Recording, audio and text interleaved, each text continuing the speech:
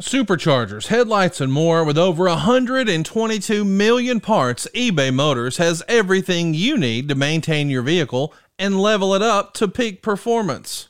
And with eBay Guaranteed Fit, your part is guaranteed to fit your ride every time or your money back. Stay on your A game with all the parts you need at the prices you want. It's easy to bring home huge wins. Keep your ride or die alive at ebaymotors.com. Eligible items only. Exclusions apply. See ebaymotors.com.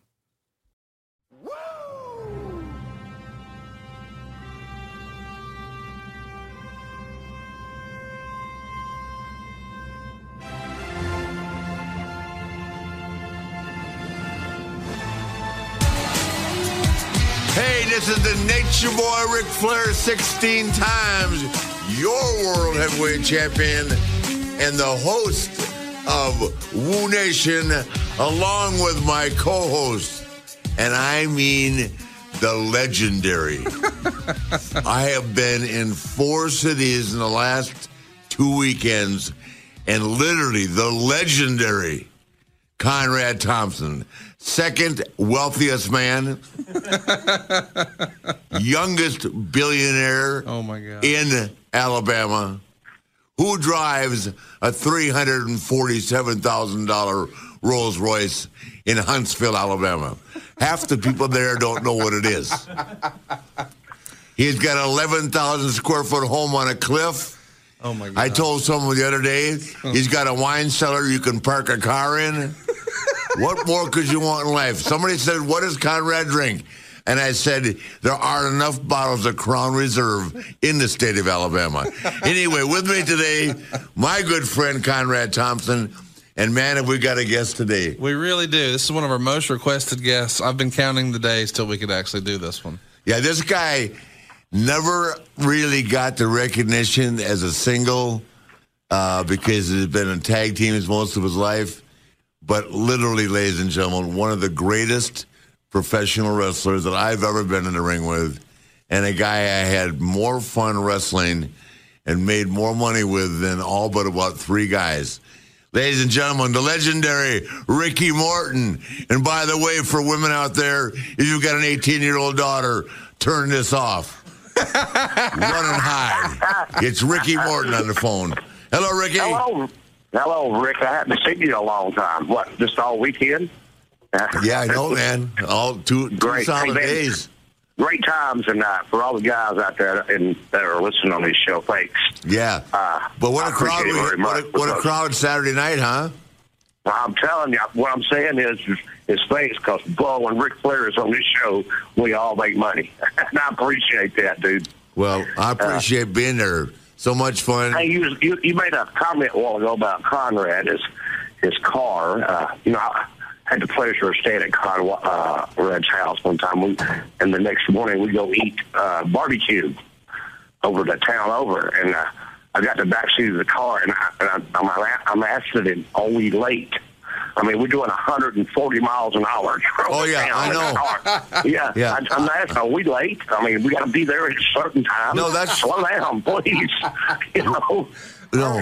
When he comes to Atlanta to visit me, he'll take pictures of his speedometer with it reading 145, 160 on that back road. Of course, there's nobody in Alabama anyway to arrest him. So well, I'm telling you, I mean, I didn't understand. I got that road between Chattanooga and Huntsville. There's nobody on it anyway.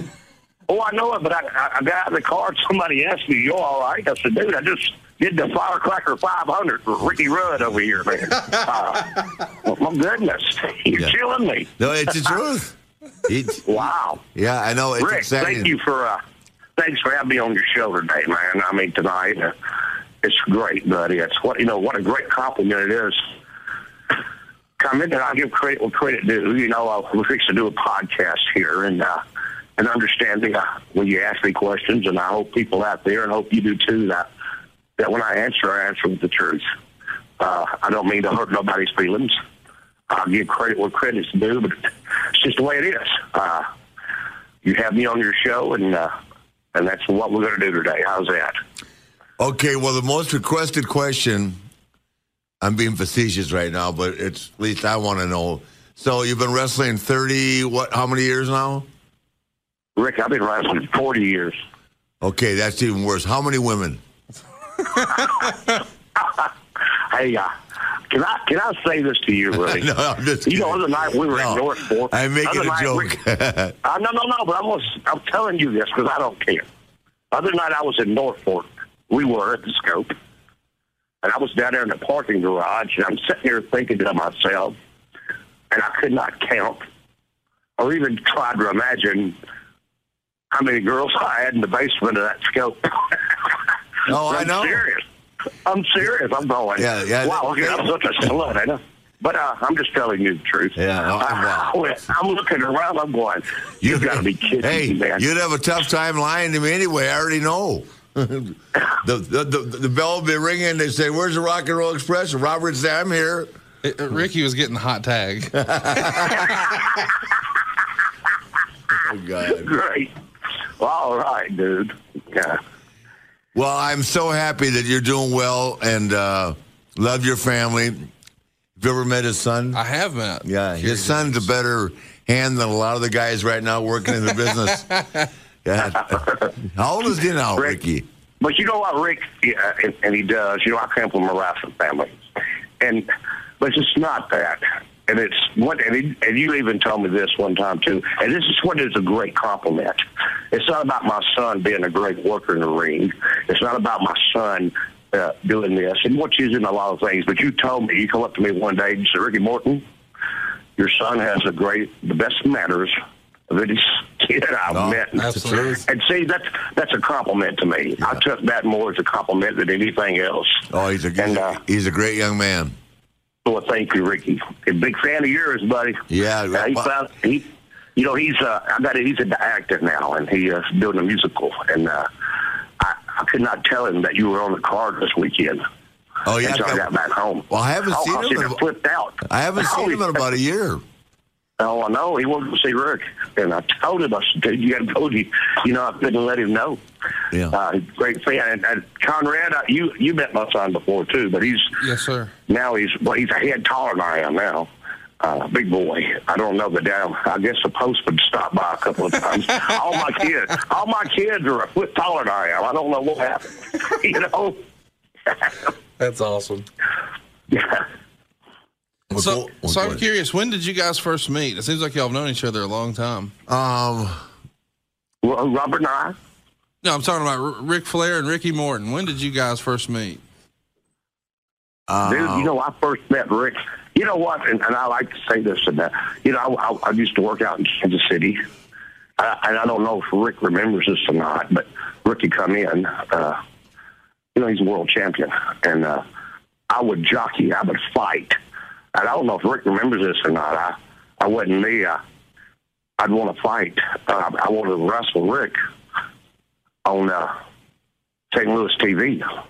I mean, because Rick was world champion. You didn't come out there because when you put Rick over on TV, after the match, he'd come by and put a $100 bill in your hand. Rick, you remember that? Yeah. Yeah. Yes, that was more than I made in 2 weeks. No, but I had forgotten that when you and I wrestled on TV. I know I always I was thinking that must have been like 81 or 82 then, right? It was right around that area. Yeah, I was thinking the first time I met you was like 84 when you guys were in Louisiana. Yeah, well, I meant that. That's when you first seen Robert and I together because, and understand me, I was just an underneath guy, and you coming in, but I'd want to work with you because I'd put you over on TV, and dadgum, you give me a $100 bill in my hand. That's more I made in 2 weeks. And I was in line. I fist fight somebody to put Flair over on TV. But you know what, Rick? And that's what I liked about you. And you took care of the boys like that. And being one of the boys and being underneath, that was a lot we look forward to. I mean, we look forward to you coming to town, not only because you sold out the places, but you helped us all. I mean, you gave. When God worked with you and put you over, you took care of us. You gave us money. You see, that's things that I never forgot. Never did. But Yeah, but when you came to Louisiana for Bill Watts, that's when you met Robert and I as the Rock and Roll Express. Yeah. And that's was having a great run. And I never forget this either. I was working for Bill Watts, and this is after I've met you a couple of times, but we got the Superdome. And I'm in the dressing room getting dressed. Matter of fact, Muhammad Ali was there. Exactly. That night. But this man came in behind you, and I didn't know who he was. I'm serious. I did not know who he was. But everybody had left the room, and I'm sitting over there. And this man walked up to me and says, heard a lot about you. I come from Charlotte, North Carolina, just to watch you wrestle tonight. You and your partner. He said, Rick's told me a lot about you. And I didn't know who he was. And when that's all he said. He walked off. And I went over and I asked somebody, I said, man, who was that little man? He said, that was Jim Crockett. That owns we were recruiting, man. Yeah, oh, you did. And after I went and told, as a matter of fact, I was working Ted DiBiase and Steve Williams that night. And I told Ted, I said, man, Jimmy Crockett, he said, buddy, we'll give him something to see to. And when I came back, he asked us, he was interested in coming to Charlotte, North Carolina. And then he had a little talk, and I gave my notice on that Monday. 2 weeks later, I came to, we did our TV in Shelby, North Carolina 2 weeks later. Yeah. Thank you, Rick. Yeah, Thank you. Did. No, I tell you, what's funny is I go out there, and I didn't wrestle a lot at the Tulsa Fairgrounds. Right. But I probably was there 5 or 6 times. But my first time there, and I had never seen these guys, the Rock and Roll, work with the Midnight Express. And the fairgrounds probably held, 5,000-6,000, Ricky? Oh, yes. Yes, Ricky. Maybe more, but it was like, but so. You know what, a little bit more because we usually wrestled in Tulsa at the Uncensored downtown. Exactly. But they brought you in, the fairgrounds was bigger.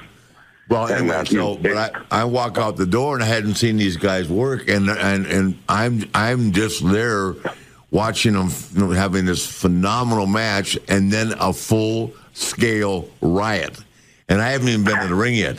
Wow! Well, I mean, they had the heat with Cornette and these guys. I mean, they'd get Ricky down, and Ricky. I'll tell you this right now: 3 of the best guys, the good guys in the business that can sell like Ricky.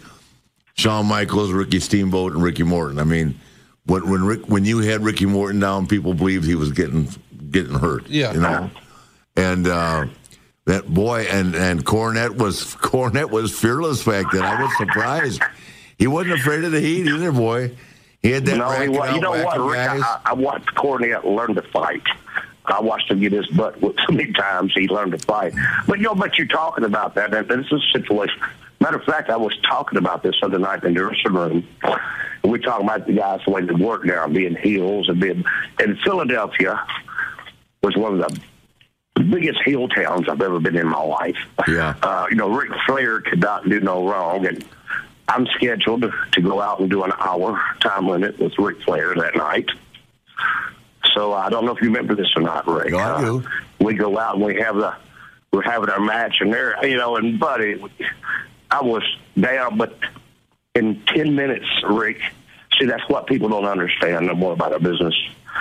Now if you got a heel cheering for you, they want, the young guys, they want the crowd to cheer for them. But in 10 minutes in the match, you have done turned this whole crowd around. Next thing I know, the crowd had done pushed the barricade all the way to the ring. Now you back there, you're motioning for Arn Anderson to come down. Arn had to come down. Here come Robert down. Yeah. Then right in the middle of the match, you said, make a come back and start false finish me. I'm going to get up and throw you over the top rope. If I don't get out of here, we're going to get killed.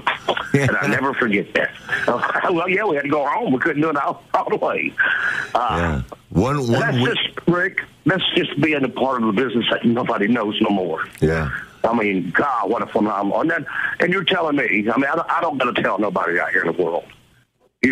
One thing about Ric Flair, and I always just do I told, I was on the thing, and people say, man, let's go out and do something tonight. I said, dude, listen, I have got to wrestle Ric Flair for the next month every night. And it's Ric Flair, dude. I mean, this is him. If I'm not doing an hour time limit, we're going 59 minutes. Because, Rick, this is for me to you. When people paid to see you, you gave them their money's worth no matter what. No matter if you were sick, no matter if anything. And that's what stands out to me. You wasn't an 8-minute wrestler. You didn't go in, you get out. You come to that ring, dude. That's the reason that Ric Flair is no matter, bar anybody in this world. And I'm not sitting here because I'm on the phone with you. I'm not sitting here trying to tell you this.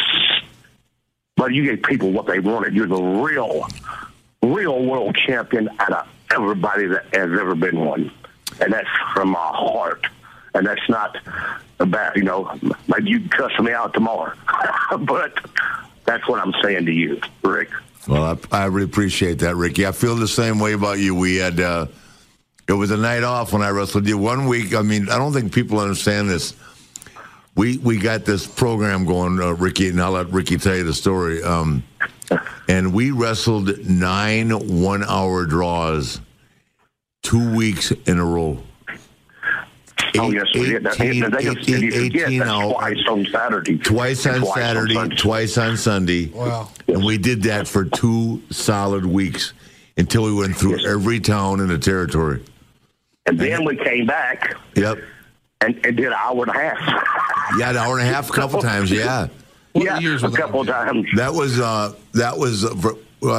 during the Horsemen Are Hot, but we did something in the Greensboro locker room, very similar to what we did with Steamboat 10 years earlier. Concrete. We got Ricky down, and, man, we rubbed his face in the cement and beat the crap out of Gibson. It was the 4 of us, right? And then we put that nose guard on Ricky, and we would go to the ring, and I mean, the girls loved Ricky Morton. I mean, this is no joke.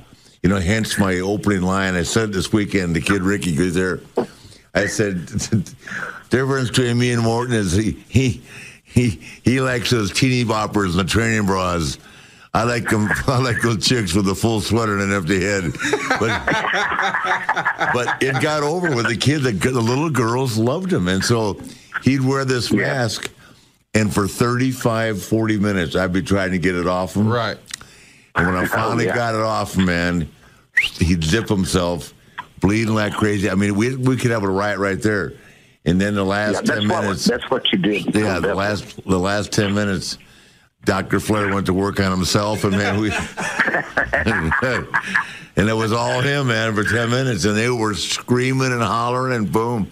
And the rib was, because it was really a rib, in the last 30 minutes, Robert came out first. No, Arn came out first. And then Robert had to come out and sit and watch him and I for 30 minutes every night. Instead of being done, it was brutal. Arn said, I hate this. he came out, and then Robert, they had to sit there for 18 hours in a row in 2 weeks. I got you, Rick. Oh, my God.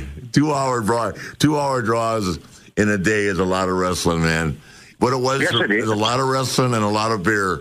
But no beer till after the second match. Remember, you and I were talking this weekend, and I got Father Time, and I would say that Father Time's undefeated, no matter who you are. But I changed my life a lot, and Rick was ribbing me all week because I quit smoking about a year and a half, and I put on a little weight. A little weight. He's actually a heavyweight contender now. but changing my life, Rick, and work. But I still, but dude, I'm 59 years old, and I still love this business. I still work hard, and it's sad when it's the only thing it's. But are you 59 years old?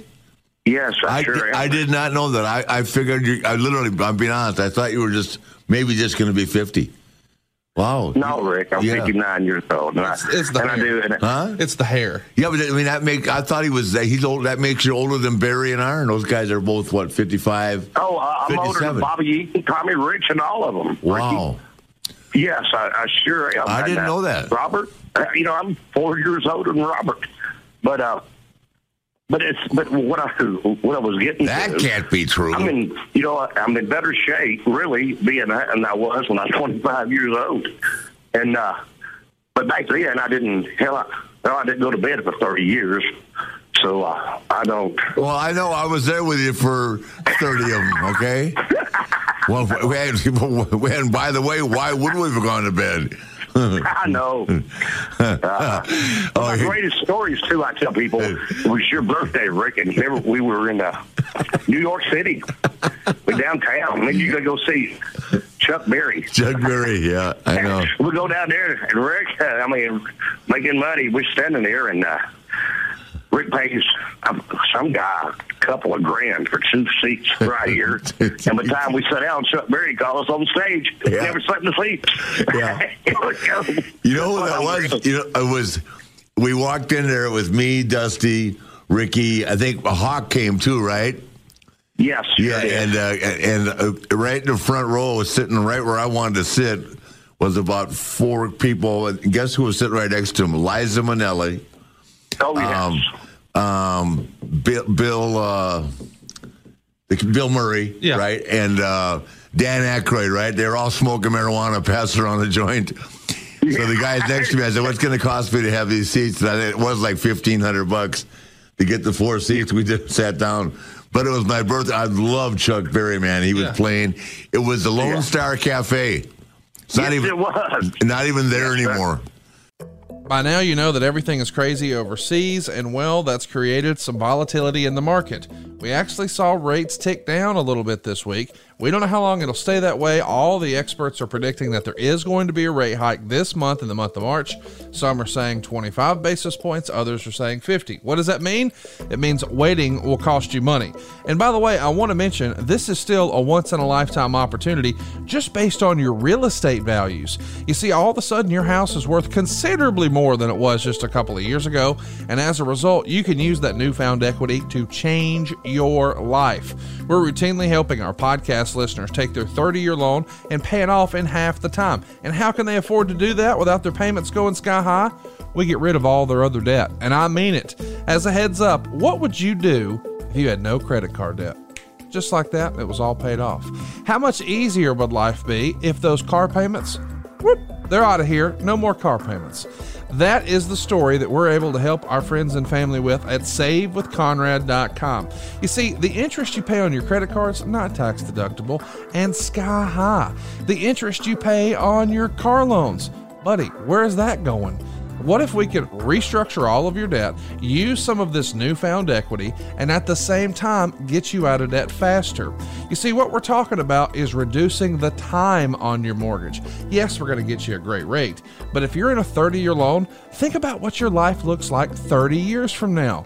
Man, life gets a lot easier when you're completely debt-free, and that's what we want to help you do. And by the way, you don't need perfect credit or money out of your pocket. And oh, as a heads up, if you've been thinking, hey man, I like my house, but my kitchen's kind of outdated, what if we could get you the cash you need to turn your average kitchen into something your wife loves, and it wouldn't change your monthly payment at all? Why wouldn't you do that? You see, you'd be reinvesting back in your own property. That's going to make your house worth even more. And oh yeah, you can do it with cheaper monthly payments at SaveWithConrad.com. Now, I know it sounds too good to be true, but I want you to go check out our reviews for yourself. See what some of our new family members are saying at ConradReviews.com. You'll see there we've got over 1,000 verified reviews. Our average rating is 4.72. And if we were a restaurant with 1,000 reviews and a 4.72 rating, I know where you're eating dinner, and I know where you need to do your next loan. It's SaveWithConrad.com. NMLS number 65084, equal housing lender. Oh, and did I mention no house payments for 2 months? That's SaveWithConrad.com. Hi, ladies and gentlemen. This is Ric Flair, 16 times your world heavyweight champion.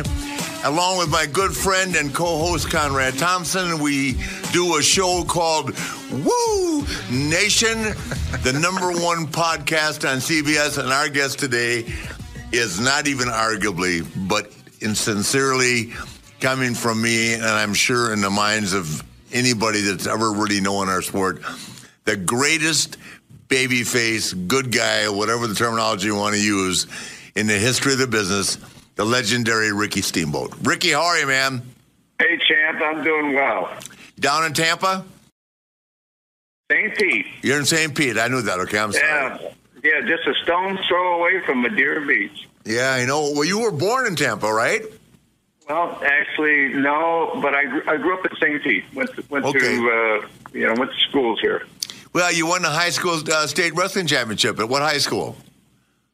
Bogosiega. That's right, yeah. Because you were a couple years behind Mike Graham. A lot of people don't realize Mike Graham was a state champion as well. Remember Mike, right? Yes. When I was a sophomore and Mike was a senior in the district finals, now you had to win districts. I was in 10th grade. Yeah.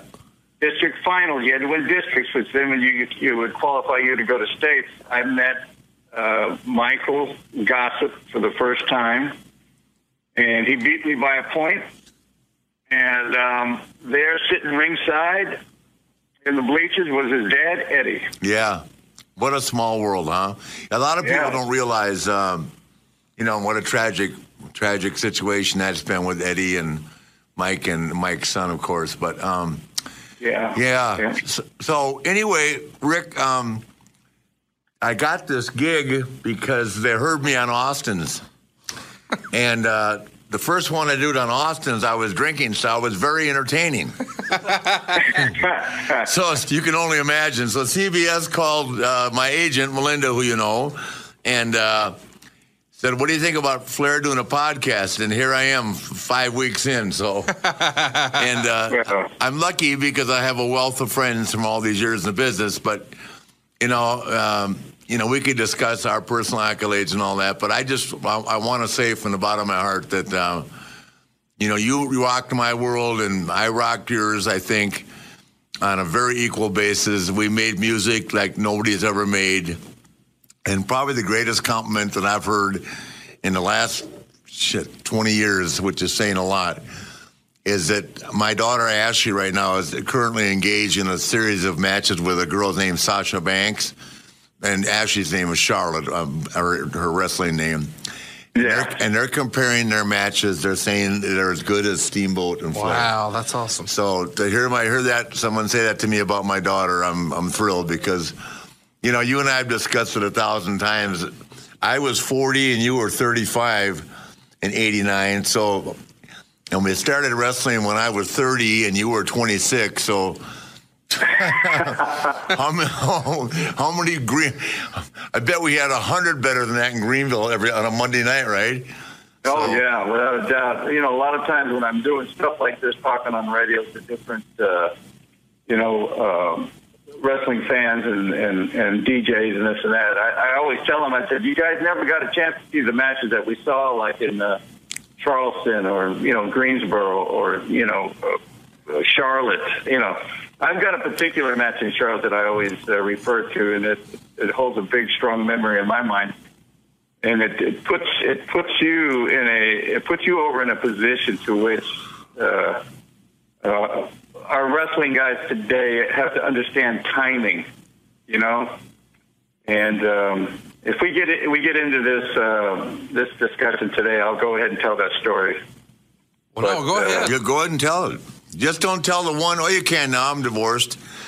You can tell the one about the 3 times you went out to. What the hell's the name of that place? You told me that. Oh, you're talking about the what was the name of that club? No, it was in the late 70s. Yeah, Conrad will love that. I'll name the club. Will come to me. Tell the other story. All right, this was like I'm going to say early 80s. 2001. The 2001 club. Yeah. You want me to tell that story? Yeah, I can tell that first. We got a bunch of them. Okay. We got time. It's a very innocent story. This was a time to which they turned you babyface, and we were wrestling, and Piper at the time was also a babyface. Yep. So you, myself, and Piper were all babyfaces, and there was a time in Charlotte to which we have Piper, my partner. Then 2 weeks later, they wrestled in Charlotte at that time it was called Independence Arena. Now it's Bojangles, and you were my partner. And that created a lot of interest. But on the first time after the show, we would go down to the 2001 club, me, you, Piper, And, of course, there'd be the entourage of fans and also wrestlers / girlfriends and wives. And, Slash. and then the owner of the place had an area for us, seating area. Bill Cartwright. Bill Cartwright.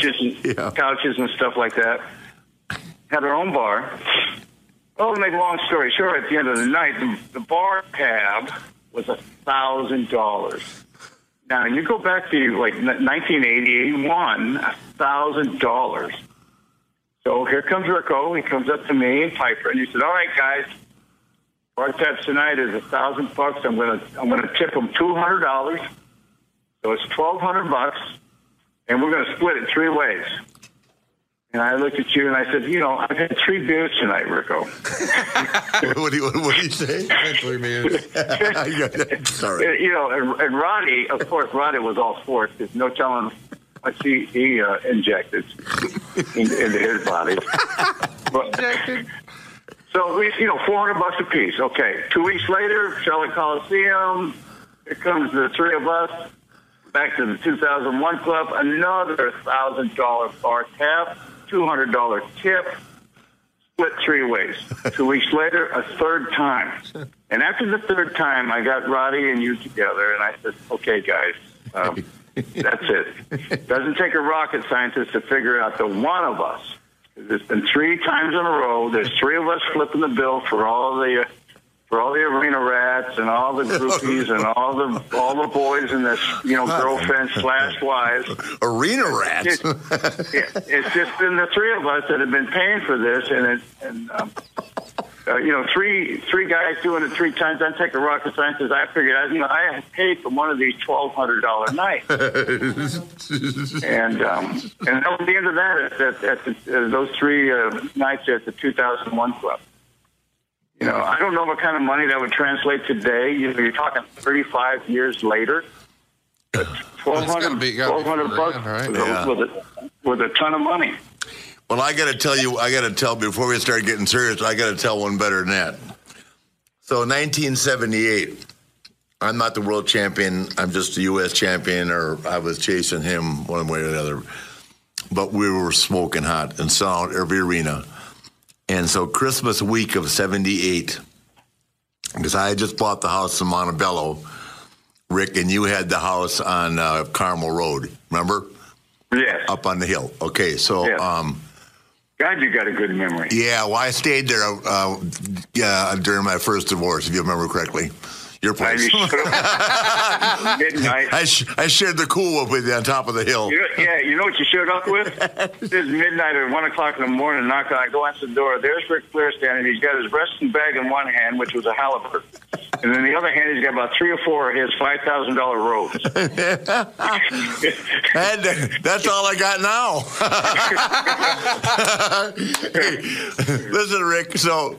Anyway, and so Rick and I go to the office, and they hand me, and we wrestled Christmas week, okay, which was the biggest week for us.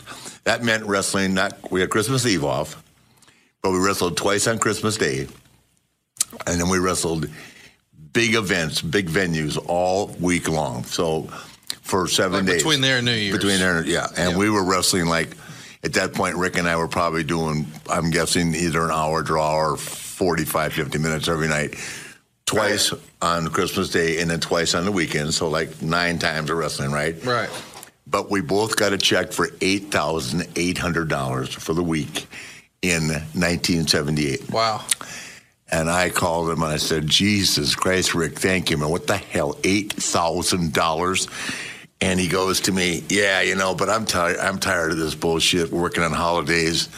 Rick, it's pushing me. It's, it's taxing my marriage. I don't like being gone as much." I said, "What'd you just say to me?" I said, "I'll meet you at the bar in about a half hour, man." He actually was going to quit. Wow. He called George Scott and said, "I'm tired of this shit. I got better things to do." I said, "What do you got better to do than make $8,000? I already spent mine. I need to make 8 more next week." Do you remember that? That is a true story, fans and comrades. I do. Yeah. Yeah, I go, you are what? I don't know. I've never known you to be on drugs, but somebody is giving you something over the holidays. He just said, I'm quitting. He called him George Scott. Scott called me and said, Steamboat quit. I said, what? Yeah. God. That's one of the stupid Ricky Steamboat decisions or statements. No, that's okay. We got you back on track. It took about 48 hours, but you were fine. Is it okay to tell a story about a match that, that George Scott set up and all that? Yes, sir. Yeah, Rick, tell anything. Anything goes. All right. We're wrestling in Charlotte Coliseum. And like you said, we have wrestled so many times there and did 1 hour draws, Broadways, And George goes, look, you two guys tonight, let's flip Rick over, Flair, and give him really something hot. And you don't need to go all night. I mean, you guys have worked here so many times to 1 hour draws. He said, because, you looked at me and he said, I didn't want to be Steamboat and I didn't want to be Flair. So you go out there and wrestle to a draw. The fans go away knowing that they saw a hell of a match. But tonight, let's throw a monkey wrench into this situation. And Flair, you go over, you come up with something hot, and, just give me 20, 25 minutes. Well, hell, we're not even warmed up at 25 minutes. So we both said, okay. So, and he just said, what do you want? I said, what do you want to do? He says, when it's right, I'll just, I'll be in the corner like I do, begging off, and you come in, give me one of your big chops or something during your comeback, and I'll just sweep your feet out from under you and put my feet up on the second rope and tell Tommy to get down and count. So we go out there and we work. We have our match 20, 25, 30, 35, 40, 45, 50 minutes, 55 minutes. Now, the fans have already been conditioned that when us two go that long, they're all sitting there and they say, oh, it's another draw. It's another Broadway, right? So 56. And at this time, back in those days, the announcer would count, 5 minutes left, 4 minutes left, 3 minutes left. 58 gone, 2 minutes left, ladies and gentlemen. 59, 1 minute left. Here we go, 1 minute. And I'm waiting from the call from you. And here we go, 30 seconds, ladies and gentlemen, 30 seconds left. And then we get down to 15. You beg off in the corner. I charge in. You sweep my feet out from under me. You tell Tommy, get down and count. You got your feet up there in the second rope. Now, as the announcer is counting 10, 9, 8, Tommy goes 1, 2, 3, and there's the big clock we used to hang in the center of the Charlotte Coliseum, like they use for basketball. We roll out of that. I'm laying on my back. I'm sucking air through my asshole by this time. I'm blowed up, and you look over at me and you go, "We got him, kid." Because when he did the 1, 2, 3, there was about a 3-second silence. Coliseum sold out, and then here it comes. Here comes the roar, and the stuff's flying, and you take off, and you're running back to the heel locker room, and they're throwing stuff at you and everything like that. What a moment. This is what I was saying early on when you and I, when we first hooked up today, and I said, Ric Flair and his timing. How much closer could you have got to that where you did a screw finish on me when there was 4 seconds left on the clock? Well, as an FYI, you're the only person in the business except Shawn Michaels that I could probably have ever done that with. Well, thank you very much. But that, he's the only guy. And there's 1,000 times that we worked with each other. That match just sticks out in my head, and something I'll never forget. I don't know if any of the boys today could ever duplicate something like that. But that was all on your shoulders. That was your call. That was your timing. You had to watch me and do your stuff, and at the same time listen for the announcer making his call. And it was a tremendous moment. Yeah, well, it's one of those moments that never was filmed. Never taped. Just a house show. Something like that. God, what a thing it would be to put on a DVD and play back. A moment. Yeah, you know what's wrong with that, Rick? You know what happened when, which a lot of people, I don't even know if Conrad knows that, when Crockett went bankrupt and they had to sell to Turner. Yeah. Prior to going bankrupt, the last year they dubbed old tapes. So all those matches back then, like in the 70s with you and me and Wooooo and Mulligan and you and Jay and Slaughter and Canoodle and all those. Well, those were in the 80s, I guess. But anything from the 70s, unless it was a YouTube deal or something like that, all that stuff that they were dubbing over. Yeah. All the stuff with me and Mulligan where he tore up my robe and all that thing, remember? And then the time... he wore it too, right? Beg pardon? He put it on and wore it. He wore, it was my peacock robe, because I stomped on the hat that Wiggle and Jennings gave him. It was a great angle. They put the pantyhose up everywhere, but the best angle in the history of the business, I'll still say it was the one when you and me, where I wore the lime green thong. with Ernie Ladd's workout socks in the front for the cushion and for the look, and you tore off all my clothes.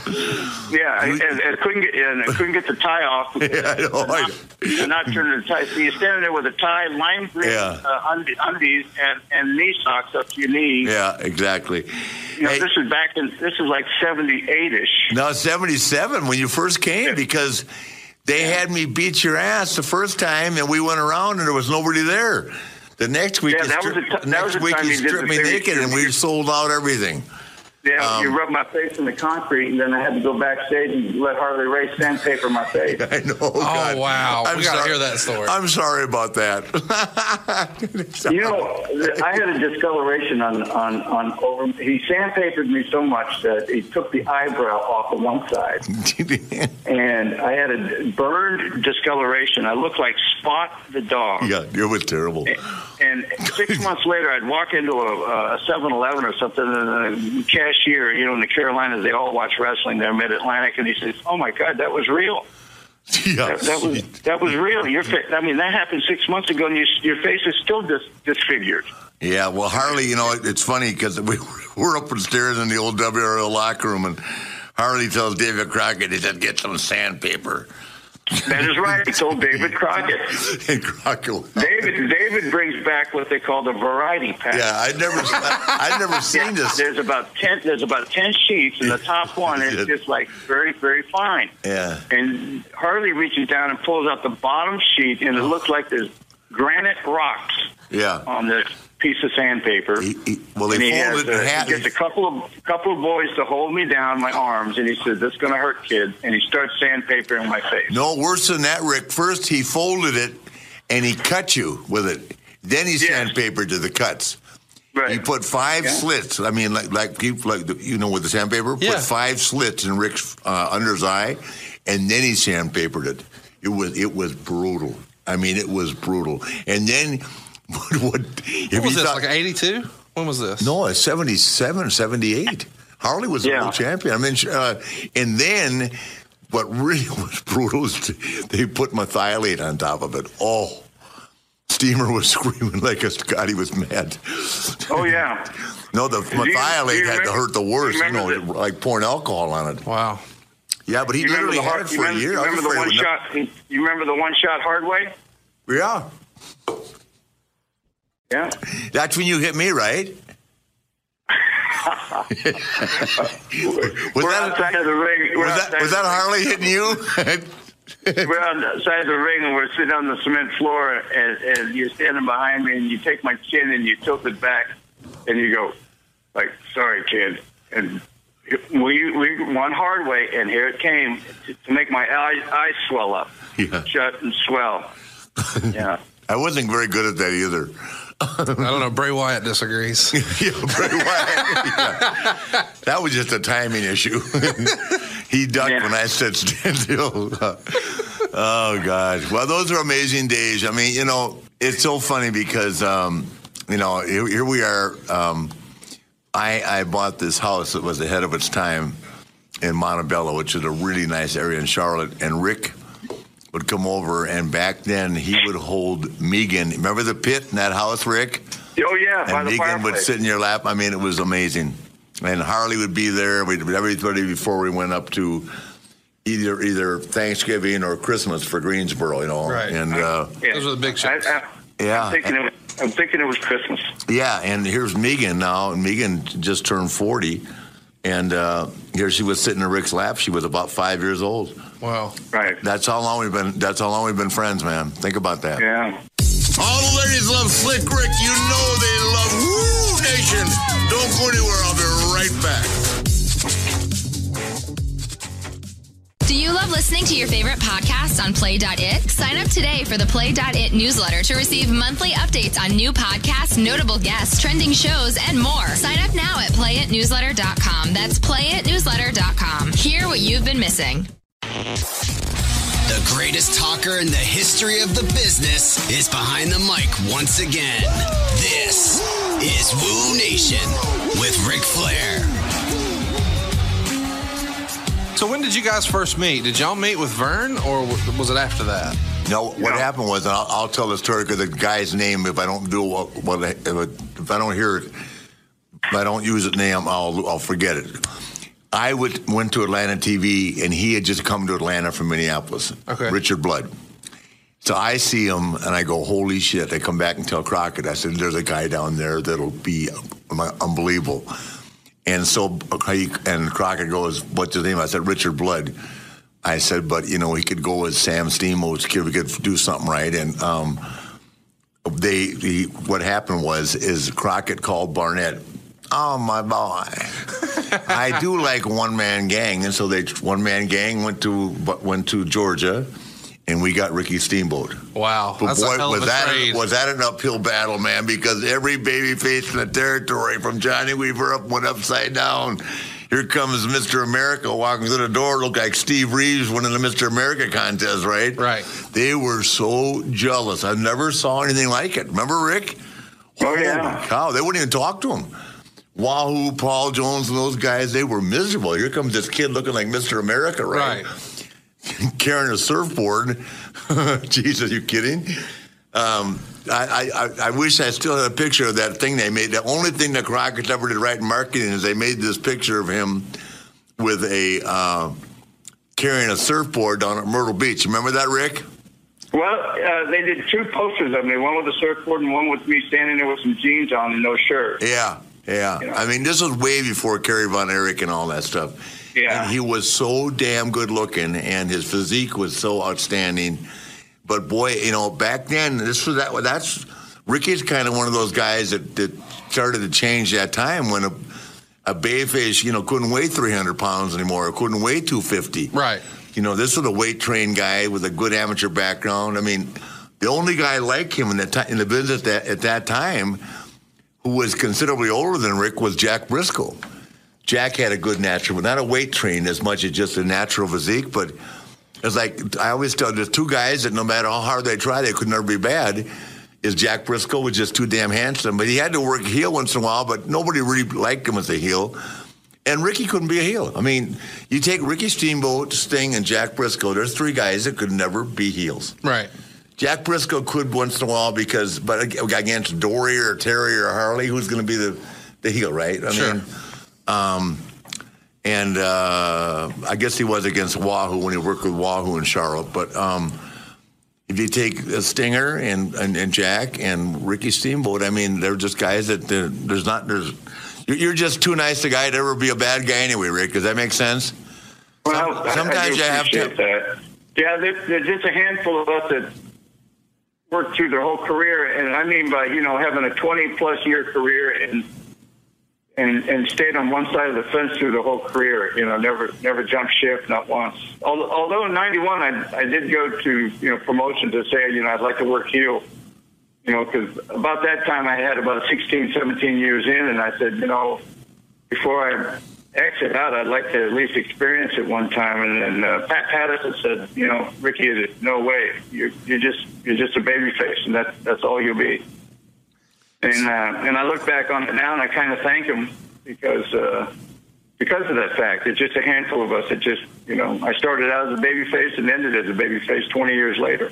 So when you went to the WWF in '91, I guess you went back rather, and they put you with the headdress deal and the breathing fire and all that.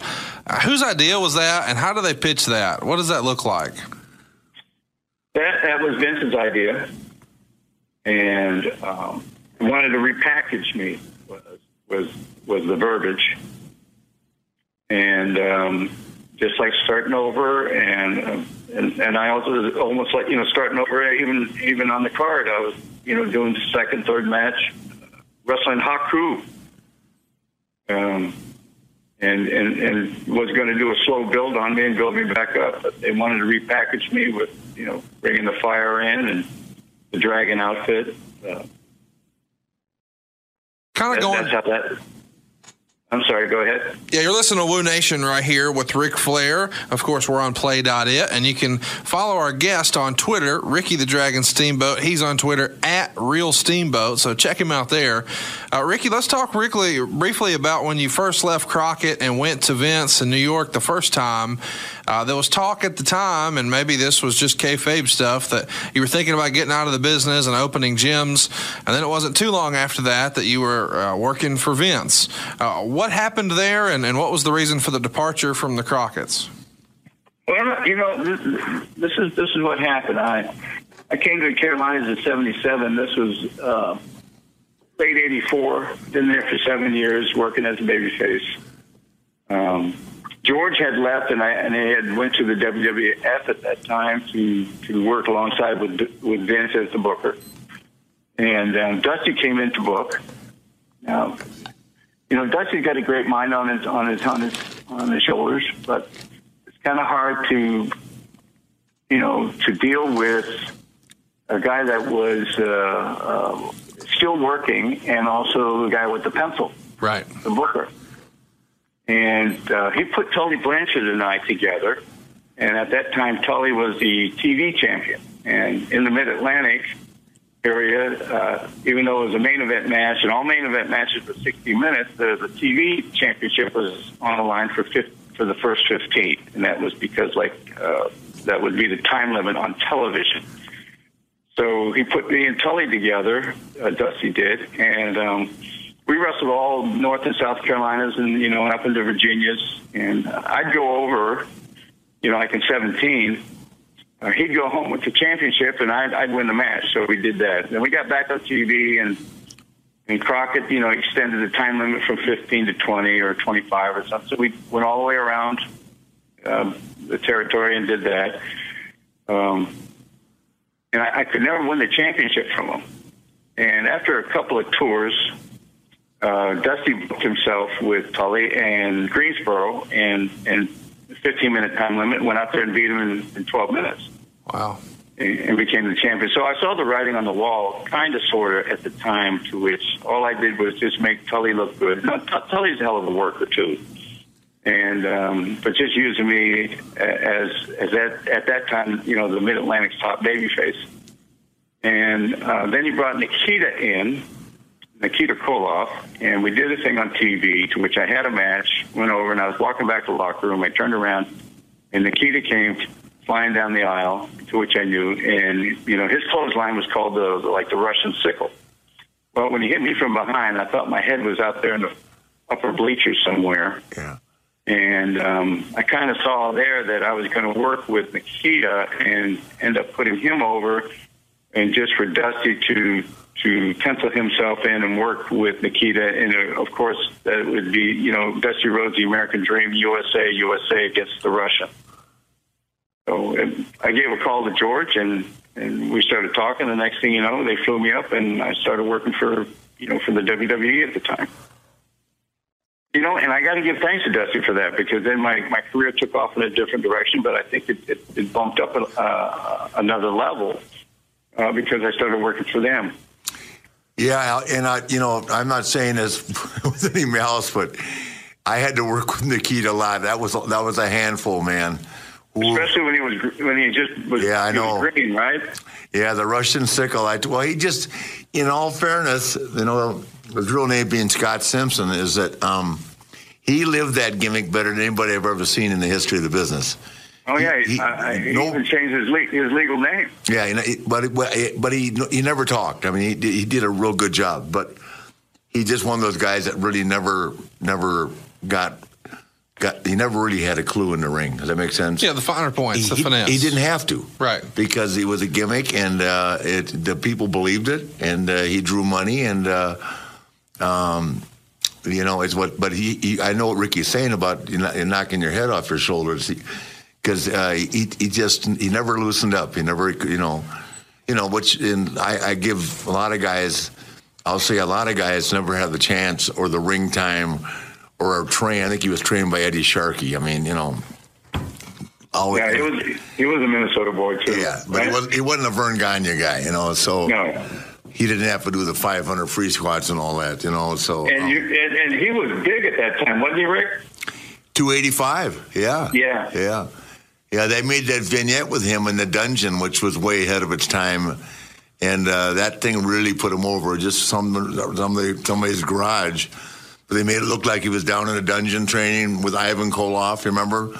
And, he had the neck harness on and all that, and he had huge traps, and he looked the part. And the gym that we all went to back then, which Rick and I saw each other every day at, was King's Gym before it became World Gym. It may have been World by the time he got there. And he would never talk to anybody. He'd walk around the gym every day. I don't think he ever said a word of English in the gym for 2 or 3 years. No, and if he did have to talk, it'd always be in that Russian accent. Yeah, I mean, he would just make a noise, because he couldn't speak Russian, obviously, but but he had a funny career. He didn't hang around that long, and then tried to come back. I can remember we tried to get him to come to Atlanta, and he came down and said, "I just don't want to do it." So, but he made his money. I guess he's doing okay. Yeah, I think he's involved in ministry now and stuff like that. He is, yes, sir. So, Ricky, once you got to the WWF, you had been, spent a great portion of your career at that point working for the Crockett's. What was the biggest difference you noticed in working for the Crockett's versus working for the McMahons? Well, as the early stages of WrestleMania, to me, it was the scope of everything. The venues of the large cities and the production level of TV. It just seemed like it was making it bigger than life. To me, we were just used to doing work in studios and stuff like that. And, not knowing, I didn't know at the time that how the business was going to grow, but you just had some kind of gut feeling that this thing was way different than the way the business had been projected for the past, prior 50 years.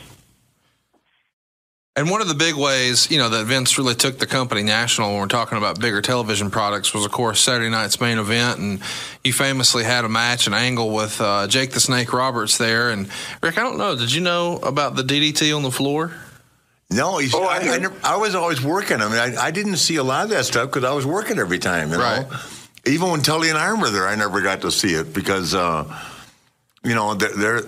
schedule was completely different than theirs. They taped on Tuesdays, and that time they weren't on Raw at that time. They were taping at network TV for NBC, right? Am I saying that right, Rick?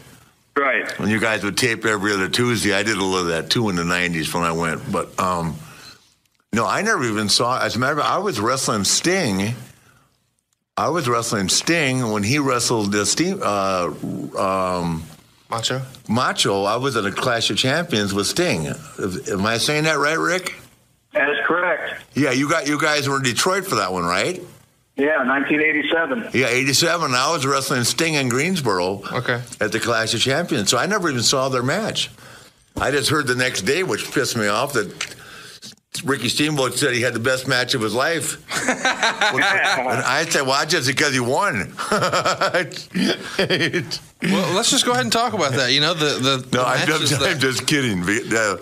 But I mean, I couldn't have been happier because I know how good Ricky Steamboat is, but I didn't, the whole thing, it's the truth. If you're booking and you're in a working and you're a bayface, it never works out. It just doesn't, because if you're booking and you like he said with Dusty, who has so much talent and so much charisma, but he was going to push himself, I mean, but Ricky was so over in the territory there's always, in my estimation, there's room for 2 or 3 guys. You know what I mean? Right. Yeah, me too. Yeah, but what happens is they come and they want to get their own guys they're familiar with and all that, and Magnum kind of took over Rick's spot. You know what I mean? And Magnum was going to be the next guy and probably would have been the champion had it not been for the terrible car wreck, you know, that he was in. I think they were pushing Magnum to be the next world champion. So I agree, Rick. I heard they were grooming him for that NWA spot. Yeah, no, I'm sure they were, because I was working with him all the time and putting him over, and he was a great guy, a great kid too. I mean, I was in Birmingham, Alabama, when someone called me and told me about the car wreck, you know, and I just. He was a Virginia Beach kid, right? Yes, he's up there. And I mean, he actually wrestled in college for a little bit up at Old Dominion. And then, but Jesus, you know, not to change the subject from ours, but you and I know how hard it was with Vern. But when Gene and Ole, when they had that building over on Fairview, where the Crockett's, where we used the big building when they bought later on. Remember, Rick? Yeah. And God, they brought Terry Allen down for to break him in, and Buzz Sawyer was there. Oh my God. They beat up Terry Allen so bad. Buzz Sawyer was tough. Yeah. And it was Ole, Gene, and Buzz Sawyer. They beat up Terry Allen so bad. I saw him. We walk out the parking lot. You said they beat up their hands so bad on him? They what? You said they beat up their hands so bad? They beat him up so bad. Okay, I thought you were they hurt their hands on him. No. Like, wow, okay, that's another thing. Gene Anderson was a sadistic son of a bitch, boy. And Ole was kind of a bully, you know, and they just, they stretched these guys and, I mean, beat the crap out of them. And he had to be in pretty good shape to have wrestled in college. And I think he was a state champion of Virginia. I don't think he went to Granby or anything like that, but anyway, he had a good amateur background, but those guys, it was so hard to get in the business down then. And, you know, it's like, oh, God, they almost killed the Iron Sheik, too, when the Sheik came in. And the Sheik was tougher than hell. Right. But, you know, the way Gene and Ole would get these guys to run up and down stairs and do 1,000 squats and then get in the ring with them. Right. Very similar to the way Bill Watts and Eddie Graham did with guys. You know, they loved to, beat up guys. That's one of the reasons I've always admired Jack Briscoe. Briscoe would never go down to the sportatorium. You know these stories, Rick. And stretch, and he had Bob Roop would beat the crap out of these guys, and Jack would never do it, either with Jerry, you know, because they'd beat a guy that was already exhausted. You know what I mean? But Ole and Gene was sort of poor. I said, "Hang in there, kid. You'll be okay. It'll get better." I said, "If you hang in there for a couple of times, you'll be fine." You know, you think about that happening back in the day, you know, in the 70s. You think about how many good talent might have come out if they didn't quit because of getting their ass handed to them. Yeah, I don't know. I'm like you, I know, but it's funny. After what I went through, and I quit 3 times, and thank God Vern made me come back. But after what I went through, I didn't feel bad for him. I'm sure you went through the same thing. Oh yeah, Vern was tougher than hell with us, and I had Bill. Did you have Billy Robinson too? Oh, he'd come down and, after Cosgrove put us, the Sheik put us through doing, 1,000 squats and 1,000 push-ups, and then here comes Robinson, and, he was a bully. Oh, of course he was, but I mean that... He bloodied my nose and lip up a few times. Were you in the barn as well, right? No, we were in the basement of the building that Vern just moved his office to. Over in Excelsior, okay. Yes. Yeah, well, I was in the barn, and 30 below weather, or 30-degree weather, I was miserable. Oh. But I look back at it now, and I'm glad I went through it, And I think it, even though I quit 3 times, I am glad I finished it. I mean, obviously I am, but... let me tell you real quick. Cosgrove there in that building was 20 stories, and starting at the basement, it was 21. So we were in the stairwell, and we were running, steps up, running stairs up to the top and run back down. Yeah. And then Cos got the idea. He paired us off, and then you get a guy up on your shoulders, fireman carry, and then you carry a guy up 21 flights. Oh, I know. Hey, listen, they were queer. Are you kidding? God, I did that stuff with Paul Ellering in Japan. Yeah. I said, And then I love you. I'm going to do the free. You get to the top, and you drop the guy. You run back down, and then he carries you up. Yeah. Well, you weren't the. Do you know? Here's a story very few people know. Do you remember the name Brian Oldfield? God, he had the world record in the shot put. He won the Olympics. Okay. Brian Oldfield. I got it. Yeah, I got it. And he showed up in Excelsior. I've heard the story 100 times. Handsome, big, 6'5", 280 pounds, built like a Greek god, blonde hair. And he tells Vern he wants to be a wrestler. They sent him downstairs with Gauze Road. He left the building crying 2 hours later. Nobody ever saw him again. Wow. This was the guy that won the Olympic gold medal and had the world record. He's the guy that's the first guy to do 70 feet, Brian Oldfield. See, I am just an athletic. I am like a mind trust. You really are. A brain trust. I mean, it's impressive. Yes, I raced Jesse Owens. I'll be right back. It's time to shine my 16 world titles.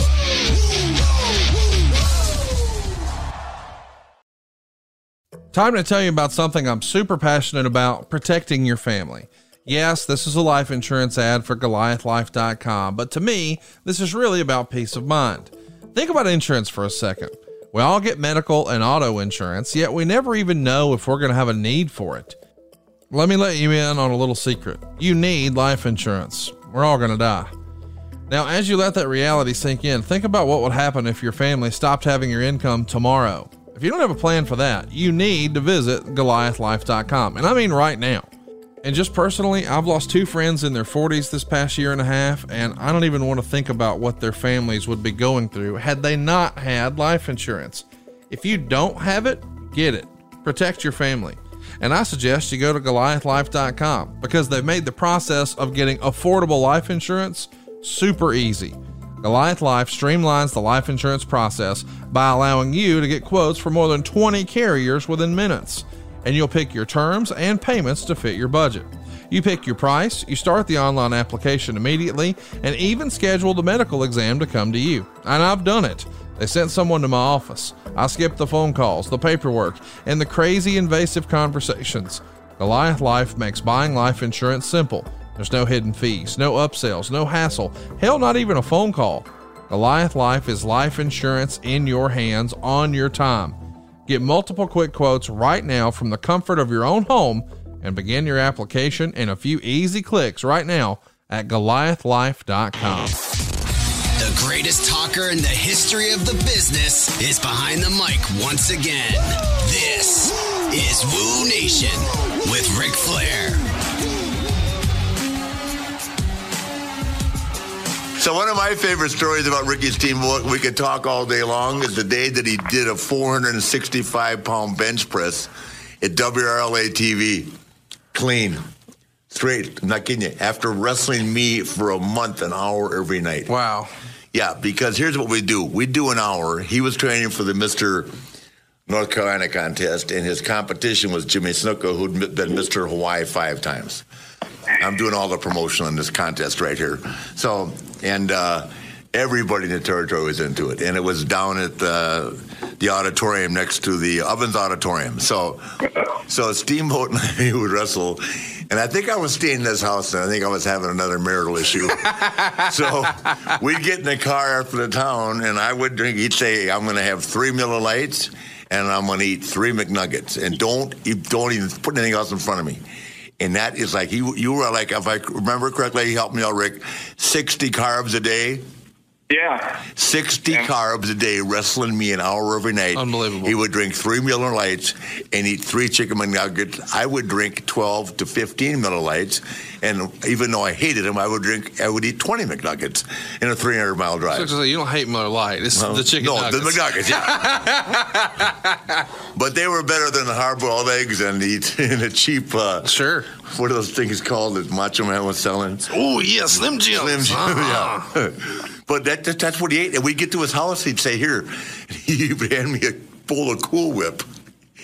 That was his way to go. I said, I can't live off Cool Whip. Of course, that was my dessert. No, I know, but you had your rice all prepared. I mean, this guy had it laid out. He was way ahead of his time. Right. In weighing his Meal prep meals, and all meal that. preparation. Like that's what my daughter Ashley does now. When she goes somewhere, Rick, you can order prepared meals, right? Right. And she has them delivered. She spends $500 sending prepared meals out on the road with her. I go, okay, honey, it sounds like a lot, but if that's what you want to do. But I mean, she looks like it too, so she'd been rewarded with that gift. But Rick was doing that back, wrestling me for an hour every night, which was not like we didn't do what they call rest holds. He went from 230 to what, 195 for the contest? 199. 199, yeah. Wow. Yep. Frank Zane, man, he was the king of, what'd you tell me all the time? He said, I might not be that big, but I've got, what's the word? Not continuity. Pleasing to the eye. No. There's a word, though, for bodybuilders when everything is, I've got symmetry, Nate. Symmetry. Yeah. He was Frank Zane before Frank Zane, man. That's awesome. Yeah, true story. And he won the contest. And Snuka was, looked like $1 million, but Rick, his calves, everything was just symmetrical, no steroids, clean, and still bench pressing 465 pounds. Unbelievable. That's a lot. Because we had some guys in the business back then that could jack some weight. I mean, both Bravo and Atlas could bench well over 500. Right. But I think they had a little help along the way. Well, yeah, they were. I spotted Atlas. He did 5 for 5. Huh? I spotted Atlas one time when he did 500 for 5 reps. Yeah, well, that was on amino acids, right? Yeah. You're listening to Woo Nation right here on Play. And just so you know, they're going to give me anything, and I couldn't bench 505. So taking nothing away from it. Well, we talked a little bit about the Macho Man match at WrestleMania 3, and those are probably your two biggest opponents, or the matches you hear the most about. Isn't that right, Ricky? I mean, when you talk about Macho Man and Ric Flair, those are the two big opponents, right? Without a doubt, everywhere I go, I'm doing appearances and stuff now, working for the company, and it's a flip of a coin when a fan comes up, which one they talk about. The matches that Rick and I had in the WrestleMania 3 with Savage. It's always those two. Tell us about the differences in working with Randy Savage and working with Ric Flair. Well, like I said, in that Charlotte match with 4 or 5 seconds left on the clock, just going to the ring, and I only knew that when he felt it was right, he's just going to sweep my feet out and put his feet up in the second ropes, in the corner, and that was it. Nothing else was said. Nothing else. And Randy's match, from start to finish, was completely thought out, and talked out, and even stepped through and all that. It was a completely different animal for me because I'm so used to just calling it in the ring and feeling this moment and that. But, Randy had it A through Z. And I will say with that match, what made it different, customarily, you'd have your shine in the beginning for the babyface, and maybe babyface get a false finish or two. Then you segue into your heat section. And the heel will get a number of his false finishes in, and then you go to the comeback. And babyface has a couple false finishes during that comeback, and then you have the finish, whoever was going over. So, blueprint match, 8 or 9, false finishes in the course of a standard match.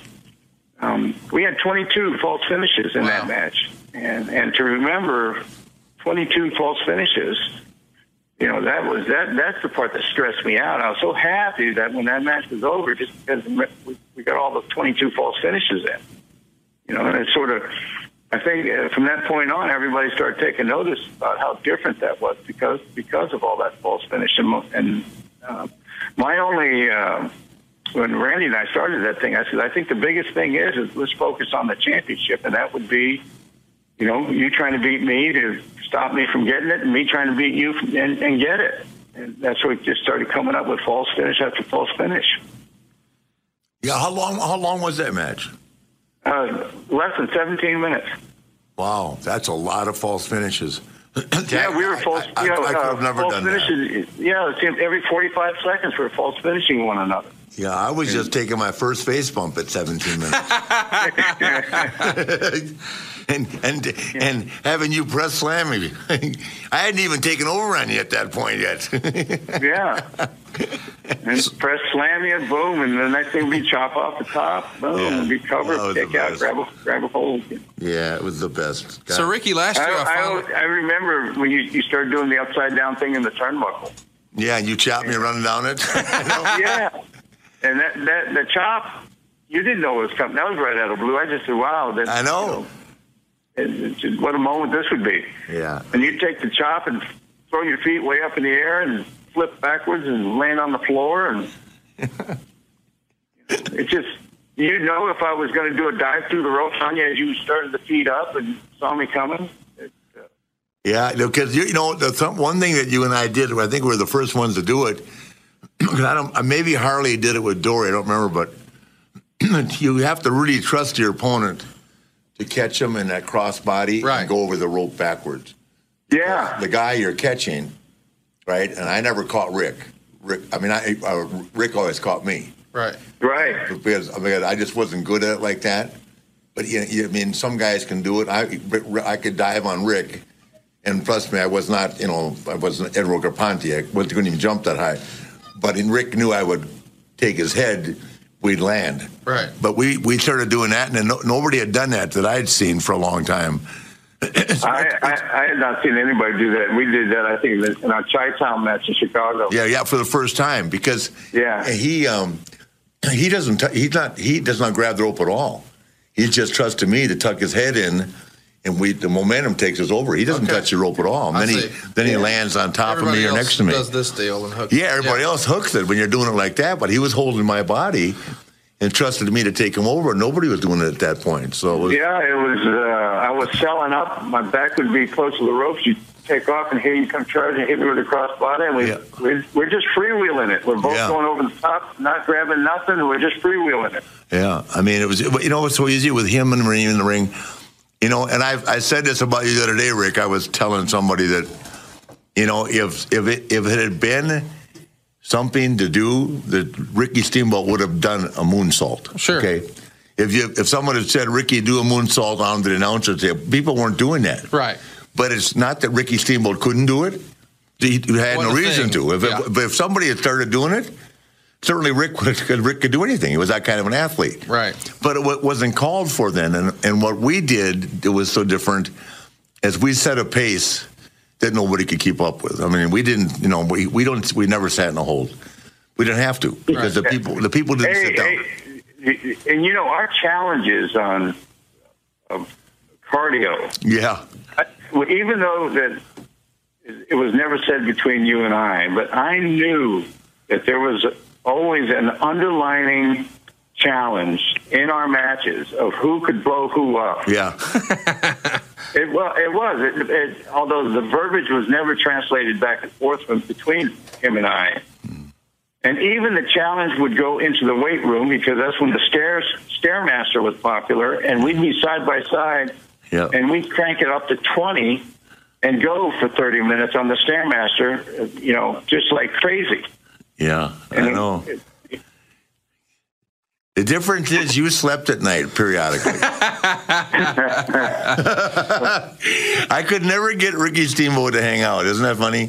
He and Sting found ways to avoid me at all times. No, we had those three situations at 2001 Club, and I learned then. I said, we're but we had spouses with us then. I'm talking about when we were on the road. You would never. Ricky Steamboat was not a party guy, and I'll tell anybody that forever. He was never out doing what I was doing. Okay, and that was just drinking and saying hi to, paying my respect to the people that bought tickets. Right. That's just part of the job. But Rick was never. You were living. You were. That was your image. Yeah. The only time I could get Steamboat to drink a lot was when we were in Europe. I'll never forget the trip with you and I and Sting because Rick Steamboat is a speed freak, right? And he can build cars and he can build boats and he's multi-talented, right? I mean, I've got to pay people to do all of the above. And we rented a 735 BMW, and Ricky was driving at 160 miles an hour on the Autobahn. You and I and Sting, remember that? Oh, yeah. The damn thing started to overheat. Yeah. Yeah. But when I got him overseas, he had a beverage, but that was about it. Oh, man. Do you remember the last night in Berlin? Yeah. The best was our flight back, you and I, to Lufthansa, when we got so drunk. I got off the plane and left 3 robes, remember? Over me. Yeah. I left 3 robes that I carried on. By the time I got back to customs, they were long gone. Wow. I said, thanks, Rick. That night in Berlin, we were drinking beer and shots of schnapps, in which I knew the schnapps was going to kill me. About 4 or 5 of us guys, we ended up splitting into 2 Volkswagen taxi cabs. I don't remember whose lap I was sitting on in the front seat, but I puked in the guy's Volkswagen glove box. Oh, my gosh. Yeah. Cool. Not cool. And then we got on the plane together, flying home, and we just said, let's just do it, man. Versus 7.5 or 8 hours. We just poured them in. We got them. You see, you were conditioned for it. I wasn't, and it was always bad for me. No, I know. And even if you drank, you only drank beer. Yeah. So, whoever got it. Yeah. But you can only drink so much beer in a 9.5-hour run. You got to have something else, Sure. right? Sure. Well, So, and then another great time. I'm sorry. 2 hours in, I'd look at you and you look at me and you know what kind of state I was in, and that'd be that Ric Flair laugh. Yeah. hey, I got to say one thing, and before I'll let you go, and I got to run too. We've got to wrap this one. But Rick, I will tell you one thing, and one of my proudest moments is they made the mistake in Japan of putting Ricky Steamboat and I on before the main event in Tokyo. And that'd be the proudest moment of my life, because when he and I got out of the ring, they didn't think that 2 Americans would mean anything. Sure. They put us on in Tokyo. We were on a whole tour together for 2 or 3 weeks. And right. And I was the NWA champion. And Was I this wrestled New Japan? No, this was Baba. Okay. All Japan. All Japan. Yeah, yeah. We were there for Baba. And they put me and him on in the semi-main event. And they might as well have just closed the doors when we left the ring. Because that was Jumbo Tsuruta and somebody against da-da-da-da. Forget it. Not even close. They forgot that he does look a little Japanese. Are you kidding me? And they were dying, man. 50, hey, Rico. Huh? Do you ever get any artwork from Tony Atlas? I have not. Well, he's a great artist, and he does everything by pencil. I didn't know that. Yes. And he doesn't do pencil with lines. Everything is done with a dot. Really? Like you take a pencil, and if you put on a clean piece of paper and put a dot on it. And that's how he starts. Wow. And I'm sitting right here talking to you, and you mentioned the match that you and I had in Japan, and I'm looking at what I have hanging on my wall. It is about a 14 by 28 poster signed by Tony that is done with dots, and it's a picture of you and I in the middle of the ring fighting for a top wrist lock, and the fans in the background have all got slanted eyes. Wow. Wow. It's a shot of you and I in that match that you just talked about. Yeah. In Japan. Yeah. And I've got it hanging on my wall. Yeah. Well, they gave you and I those plaques, remember, afterwards? Yeah. They gave us these beautiful plaques. But, I mean, when I heard that we were going on, what last worked for me when I heard that they didn't think we could hold our own. I went, okay, you haven't currently got cable TV over here. See you when I see you guys. Hey, man, Rick, thank you so much for coming on the show. Well, thank you very much for having me. And I like to say it with you present, because I've said this on a number of radio shows. So when I got to the Carolinas, Flair taught me everything that I learned. He taught me about timing. He taught me when to fight back. He taught me how to work. So, I don't think I would have nearly had the leaps and bounds and the levels of expertise that I had after working with you for all those years that you were my teacher. Well, I think we learn from each other. And unfortunately, it made a lot of other people miserable. That's my take on it, because I learned a lot from you too, my friend. God bless you. I think the world of you, Rick, and our friendship means the world to me. Stay close, okay? Stay healthy. Okay, buddy. Love you. Thank you, Rick. Thank you so much, sir. Yeah. So, all right, man. Yeah, that was a great interview. Ricky the Dragon Steamboat. Everybody talks about the 1989 matches, and you guys got to kind of reminisce. And it's easy to tell how close you guys still are all these years later. I think the world of him, and on the money, he's just one of those guys that's just too good to be true. And how cool is it right there at the end? He kind of gave you the kudos and said you were his teacher, and then ultimately you were the guy he beat for the first world title. I mean, really cool history between the two of you. I wish I could tell you I was his teacher. We learned together, because I'd never wrestled anybody that could move around like that. I learned from Wooooo McDaniels, who was ultimately my teacher. Even though I was in love with Dusty, I working with Wooooo, I learned how to work, more so than learning with Dusty. A little more entertainment value that I learned from Dusty, but working at a pace and with a guy as technically gifted as Steamboat really helped, put me on the map as well. Why do you think his legacy isn't bigger than what it is? When you think about guys like yourself and Shawn Michaels, you're always at the top of the list. All the pros put Ricky right there on the list too, but in the eyes of a lot of fans, maybe he's not as high. Is that because he didn't spend as much time with Vince? Or I think it's that, and he also wasn't with Vince when as the company. I mean, if you really look at my career, it got bigger in 2001. Right. I mean, in wrestling, in people that follow the sport and wrestling minds like yourself or Dave Meltzer or Jim Ross, my best years were my 80s. Right. But the 90s and 2001 and 2008 are the years they're going to talk about the most. Because the world changed. And Rick was gone, yeah. See, Rick said he was in the business 20 years. Right. I've been in the business 42 years. Right. It's a big difference, and I'm only 5 years older than he is. So that's what you can't duplicate television time. Right. So God gave me a gift, and one of the gifts was getting to work with him. Well, and listening to you guys was a gift for every wrestling fan. This was probably the best edition, in my opinion, of Wooooo Nation we've had so far, and I'm pumped about next week. I am too, young man. Thank you. Thanks for joining us. It's Wooooo Nation with Conrad Thompson and the Nature Boy. Over and out. Woo!